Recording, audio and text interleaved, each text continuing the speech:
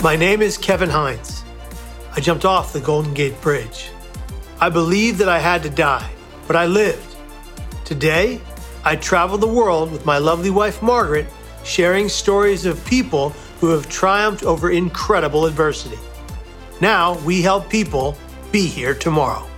Welcome to the Hindsights Podcast.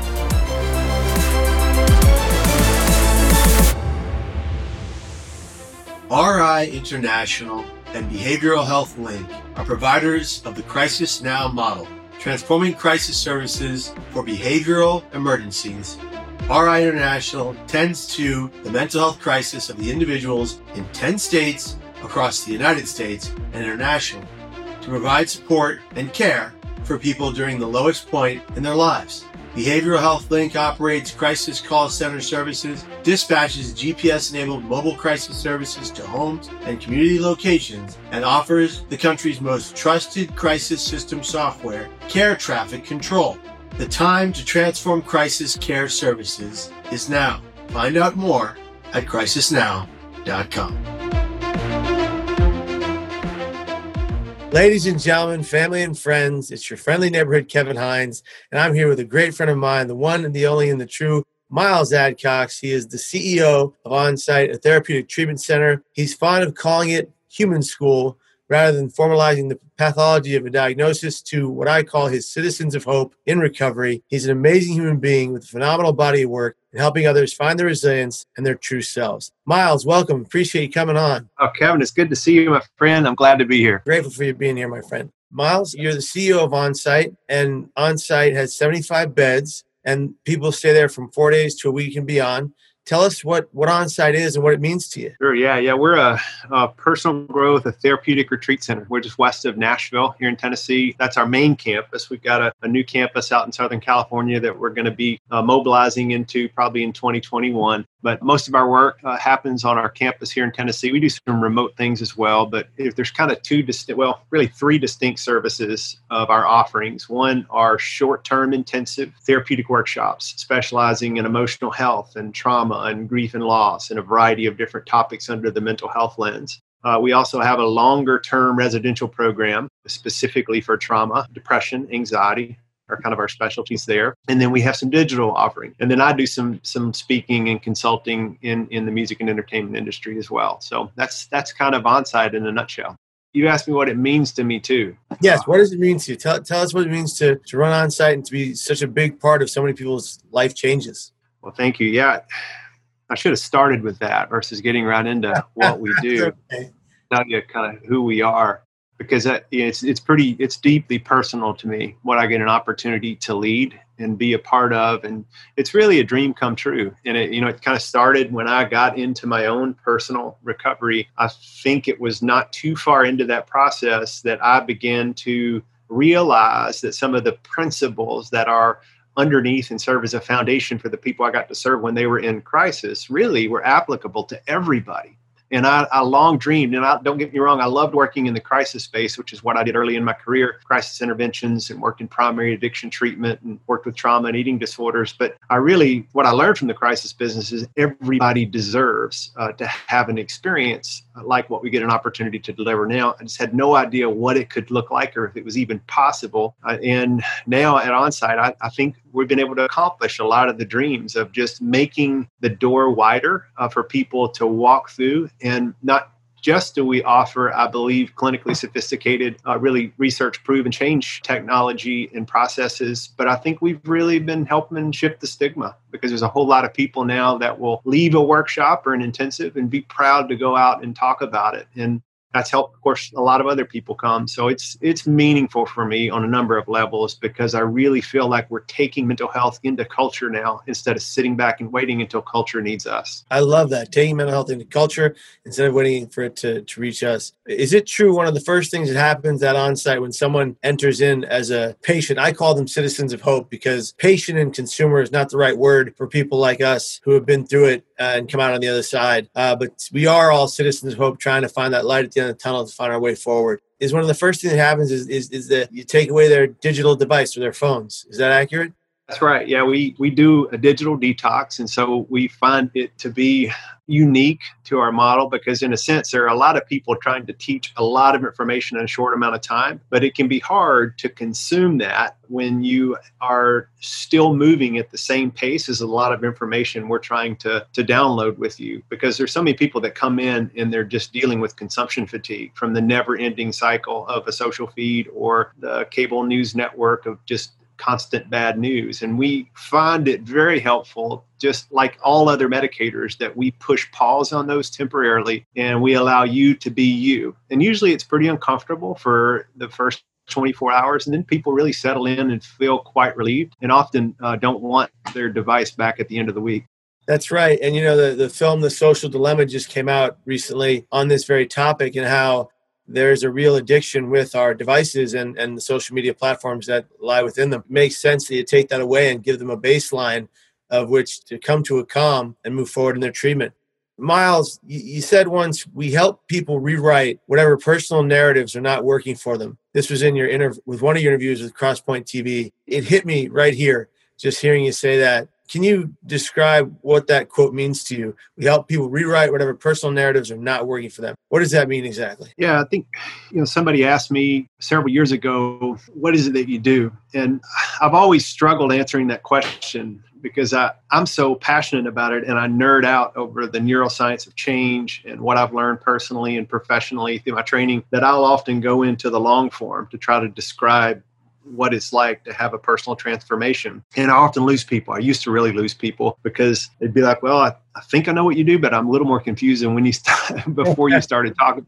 But when the day that this person asked, I distinctly remember it because I didn't have a lot of time and I was trying to, and I've never been good at the whole elevator pitch thing, but I was trying to think about how could you really summarize what it is we invite people into. And it was simply, we support people in saying the unsaid. And sometimes saying the unsaid is one of the hardest, most important things we'll ever do. But often saying the unsaid is speaking our truth, sometimes back into narrative that doesn't belong to us. Sometimes it's challenging narrative that is in our current reality that we might be clouded or have a false perspective on. And sometimes it's removing obstacles into the future. So ultimately, I think truth, because we all get imprinted along the way, sometimes positively, sometimes really challenging. But one thing we're learning about emotional and psychological trauma is that it's a universal condition. And you don't really have to have some of the predetermined qualifiers that we've often thought that stigma tells us that you've experienced psychological trauma if you are a combat veteran. Of course, there is a high rate of people that, I've got a lot of buddies that are combat vets that,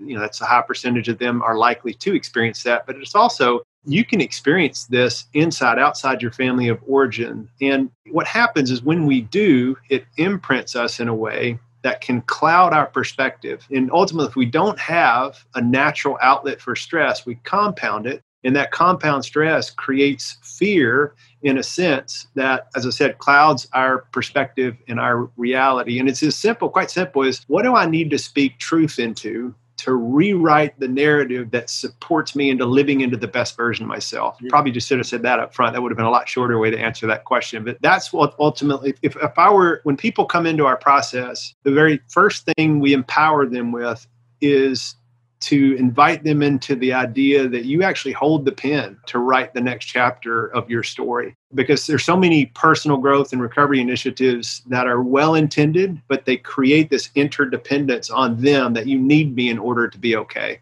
And we're not that. We feel like everybody has within them exactly what they need as long as they have a guide that's willing to join them instead of push or pull them where we think they need to go. I love that. It makes perfect sense to me, and I hear you. You help people daily, and everybody at OnSite helps people daily with their anxiety, their stress, their depression, their burnout, and so much more. What does it feel like when you get to see someone from your facility, one of your citizens of hope, grow through their pain to find light at the end of the tunnel, to find recovery and find healing? What does that mean to you? It's honestly, Kevin, it's the best paycheck I could ever get.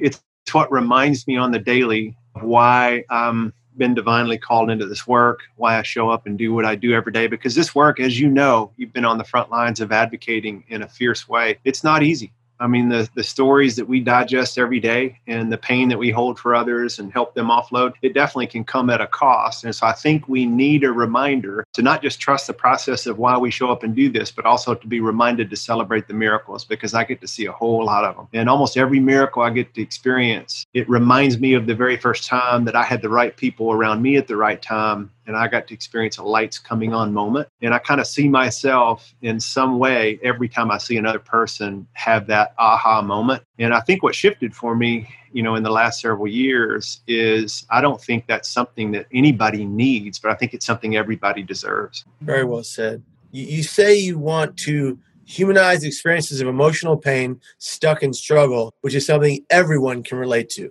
Can you elaborate on that a bit? Yeah, I think I said it earlier in saying, one of the things we specialize in at Onsite is trauma.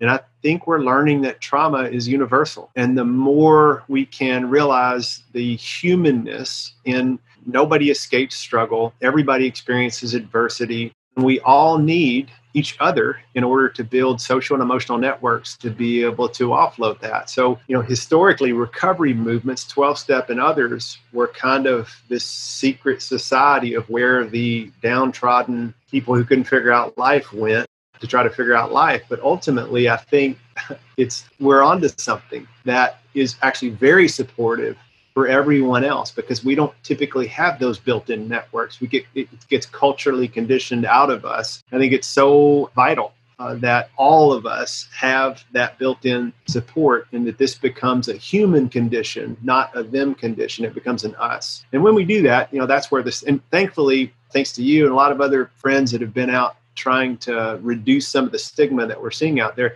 we finally, I think, gotten some momentum.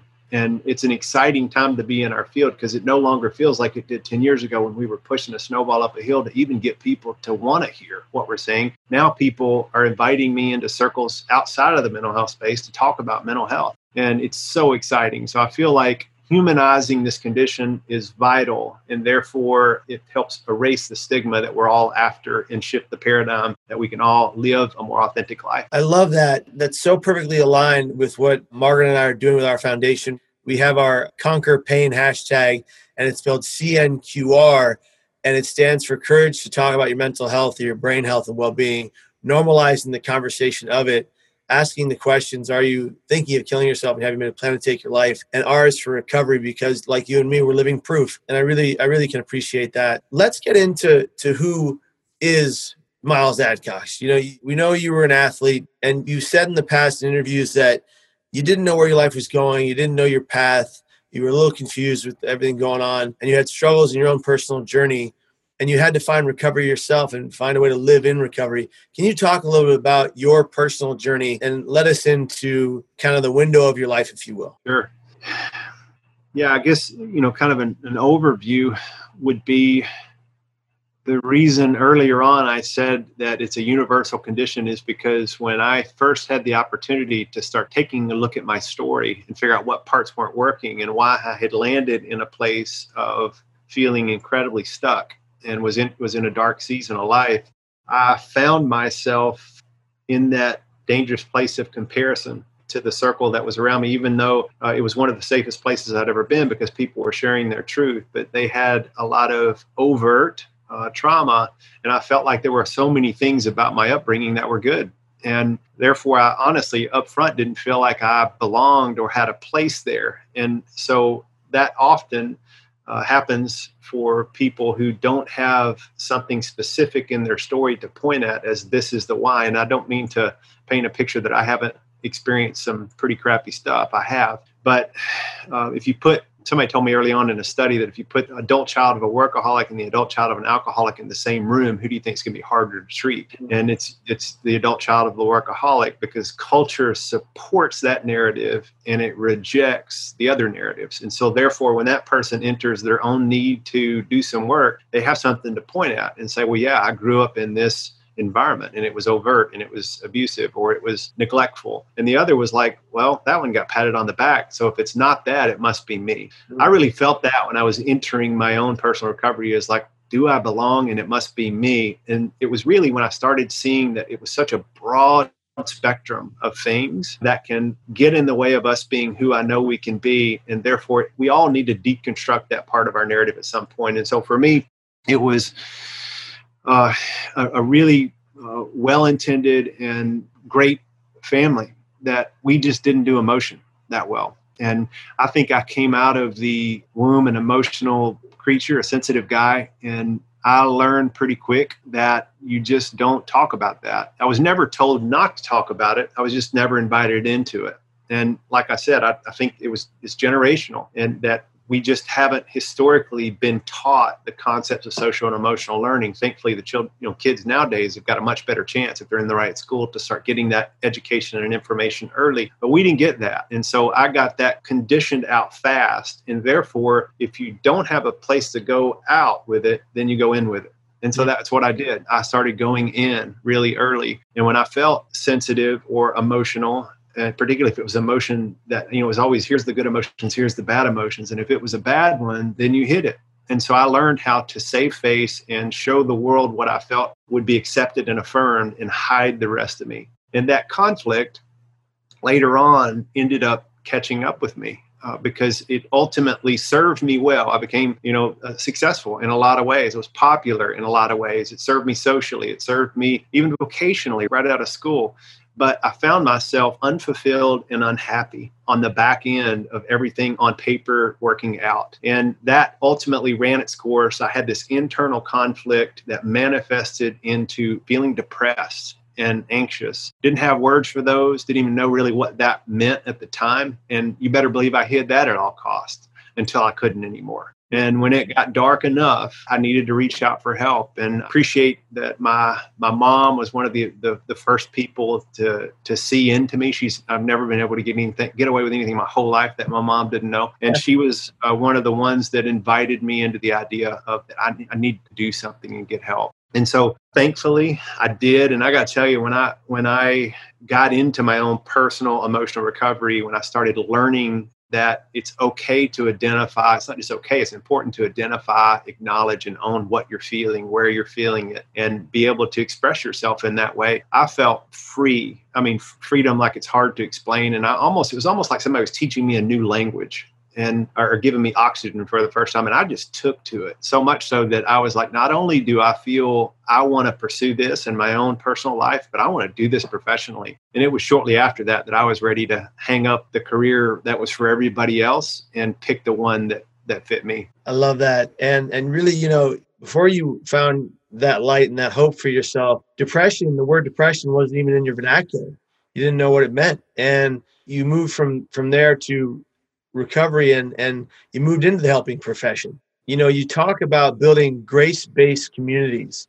What does that mean to you, and what role does faith and spirituality play in your efforts and the efforts of those of Onsite as a whole? Well, probably the most impactful part of my early transformation and then early in my career was seeing what could happen if a community felt psychological safety.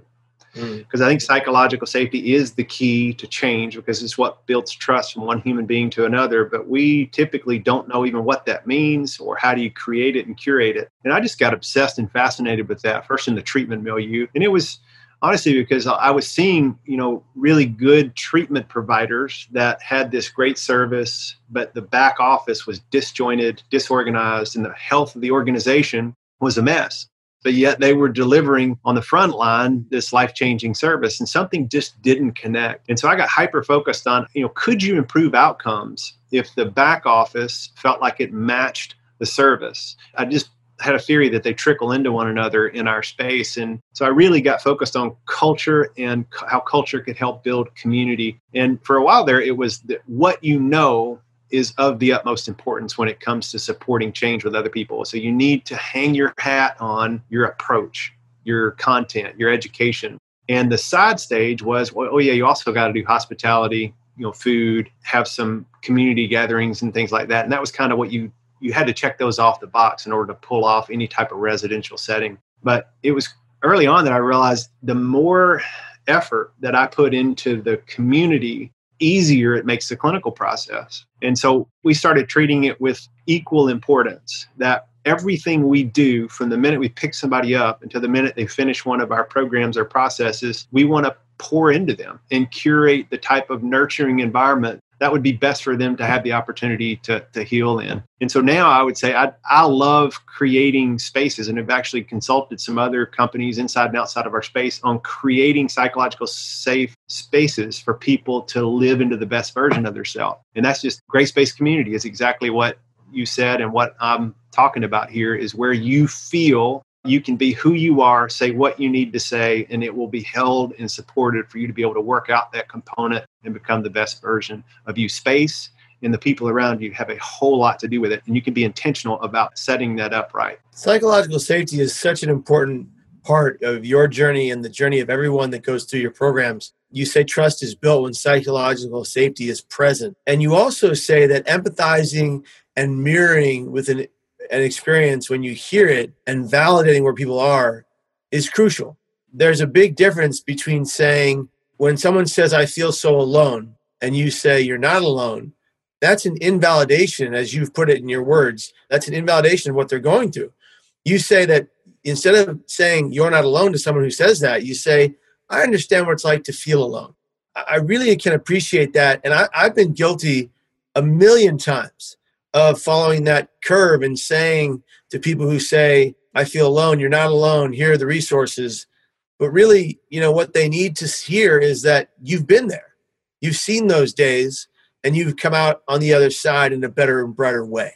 And so I really, in doing some research on your story, I really found that was one of the most poignant things you could have ever said, because it's going to change the way I do my work from now on. And that's a big deal.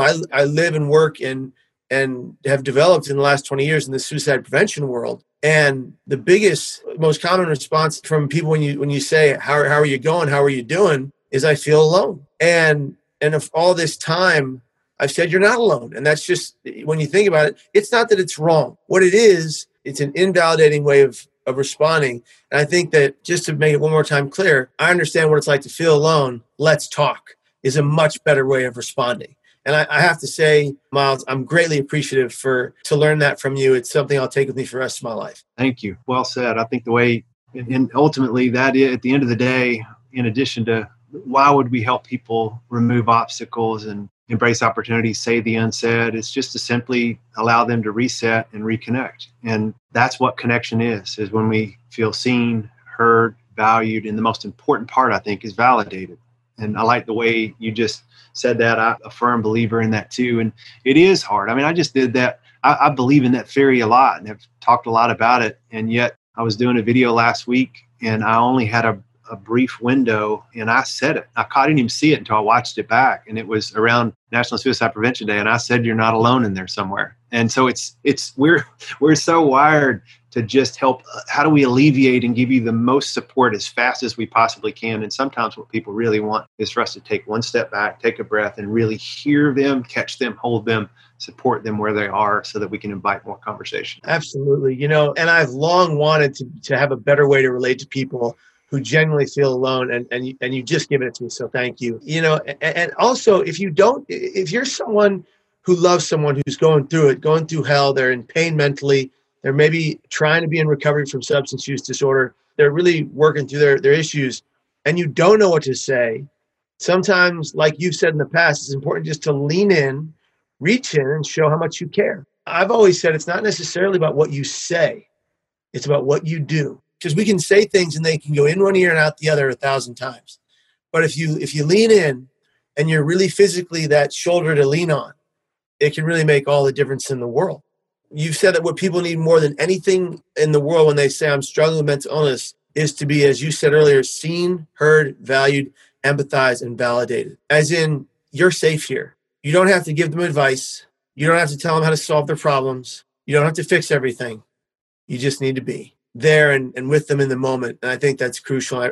So much of your story embodies that. Tell us a little bit about the saying you have, what we need versus what we deserve. I think it's part of what I hope sets a better tone around mental wellness and health as something that we actively embrace regardless of where we are on our journey and in our life. I think when we start to rebrand the concept of mental health as it's not what's wrong with you, that you would come and try to work out what might be holding you back or you might be stuck in and become the best version of yourself, that's actually what's right with you. And when we stop saying you need this and flip it to actually everybody, including you, deserves this. And I think two things happen that are really important. I think one, people that are in the shadows, scared to reach out because of the stigma that might be around asking for help, will feel more motivated because it's more culturally accepted. And I think people who don't feel like there's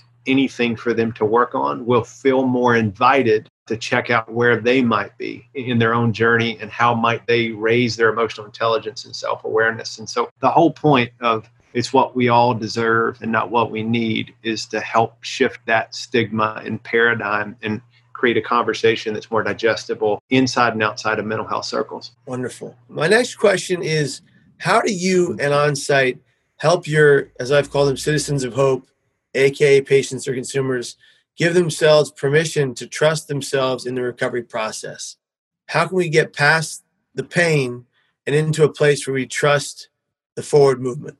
This is one of the hardest things to do because you can say it all day long. In other words, you can tell people up front, and we'll do that when we open up a program or orientate what we call guests at our place. And you can say, we have some sophisticated change tools here. We got a lot of training and experience. We got a proven program that we're proud of. But at the end of the day, we're not here with an agenda. We're here to join you and not push or pull you where we think you need to go. If you look at the stages of change, 90+% of the people that show up in our care are in a stage called pre-contemplation. And most of us in the professional lens are in a stage called action. If you think about the separation or the two gaps between that is they're over here saying, do I even trust this? Do I want to be here? I know I'm here, but part of that was just complying with either somebody else or my own narrative saying I should go do something about this, but I'm not sure I trust the process or the people around me. And we're over here saying, we've got an answer for you. All you got to do is step into it. And there's a big disconnect there, I think, that holds people back from taking that step into trusting who they are. And the longest journey I think we ever take as mental health professionals is leaving our ego of what we think we know,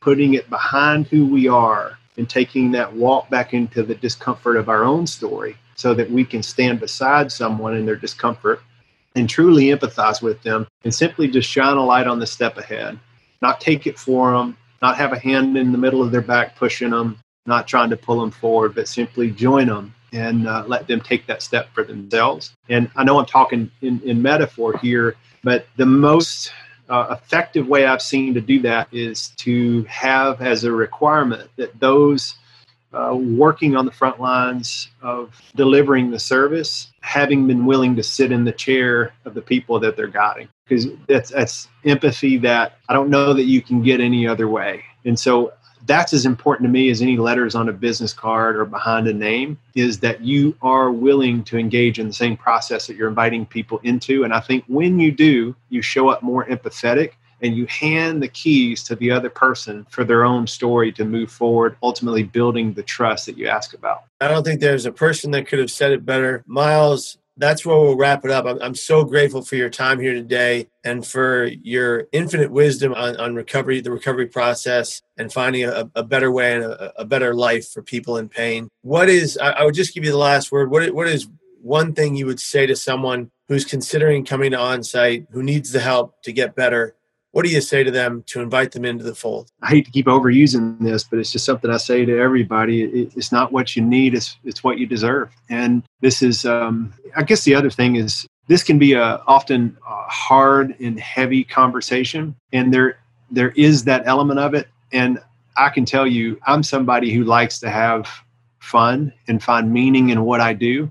And what I get an opportunity to do in stepping into the process of reconciling pain, rewriting narrative, leaning into who you are and who you're becoming is the most maybe meaningful thing you can ever do for yourself and the people around you. And it's actually a heck of a lot of fun. It takes a minute because it's uncomfortable, it's awkward, but I don't want you to think that this whole thing is a drag and something you have to go do. It's something that we all get to do. And the people that come out of this are, I think, more evolved, more equipped, better leaders, better fathers, better friends, better husbands, better partners, on and on and on. And that is just by making the simple investment in you, you deserve it. So that's probably what I would say. Thank you, Miles. And what's a way people can reach out and find On-Site online? It's onsiteworkshops.com. You can follow us at Onsite Workshops. I think we're active on Instagram, Twitter, on all the Facebook, or at Miles Adcox. I'm constantly talking about what we do as well and the things that we're doing on campus. And we've also got some digital offerings, one that's already out and another one that will be coming out in a month or two that we're really excited about.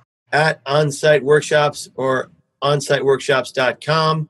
or at Miles Adcox. Miles, thank you from the bottom of my heart for spending this time with us. We greatly appreciate your time, and we greatly appreciate the work you're doing to save and change lives. Be well and be here tomorrow. And everybody watching, thank you so much for taking the time to listen. Take care, Miles, and we'll talk to you soon. Thanks for having me.